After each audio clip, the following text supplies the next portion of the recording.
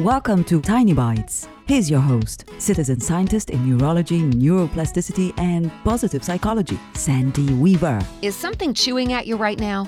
I remember back when I was first married, had a bunch of friends, and a husband who loved his circle of friends.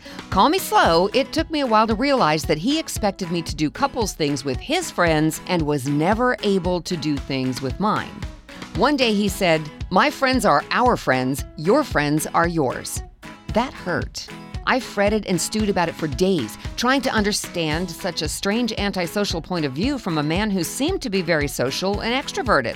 I'm not ashamed to tell you I cried over it. I didn't jettison the friends, I just lived a segregated life where they were concerned. I'm proud to tell you that if the same thing happened today, I would wonder what was wrong with the husband, not what was wrong with the friends.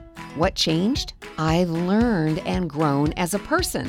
And I bet if you look back on your life, you'd find a thing or two that you'd do differently too. Look at how you've grown as a person. Appreciate and celebrate how you've grown and realize that as long as you're breathing, you can still be learning and growing. Subscribe to the podcast and share it with your friends. And there's lots more at centerforworkplacehappiness.com. Here's to your well-being, one tiny bite at a time.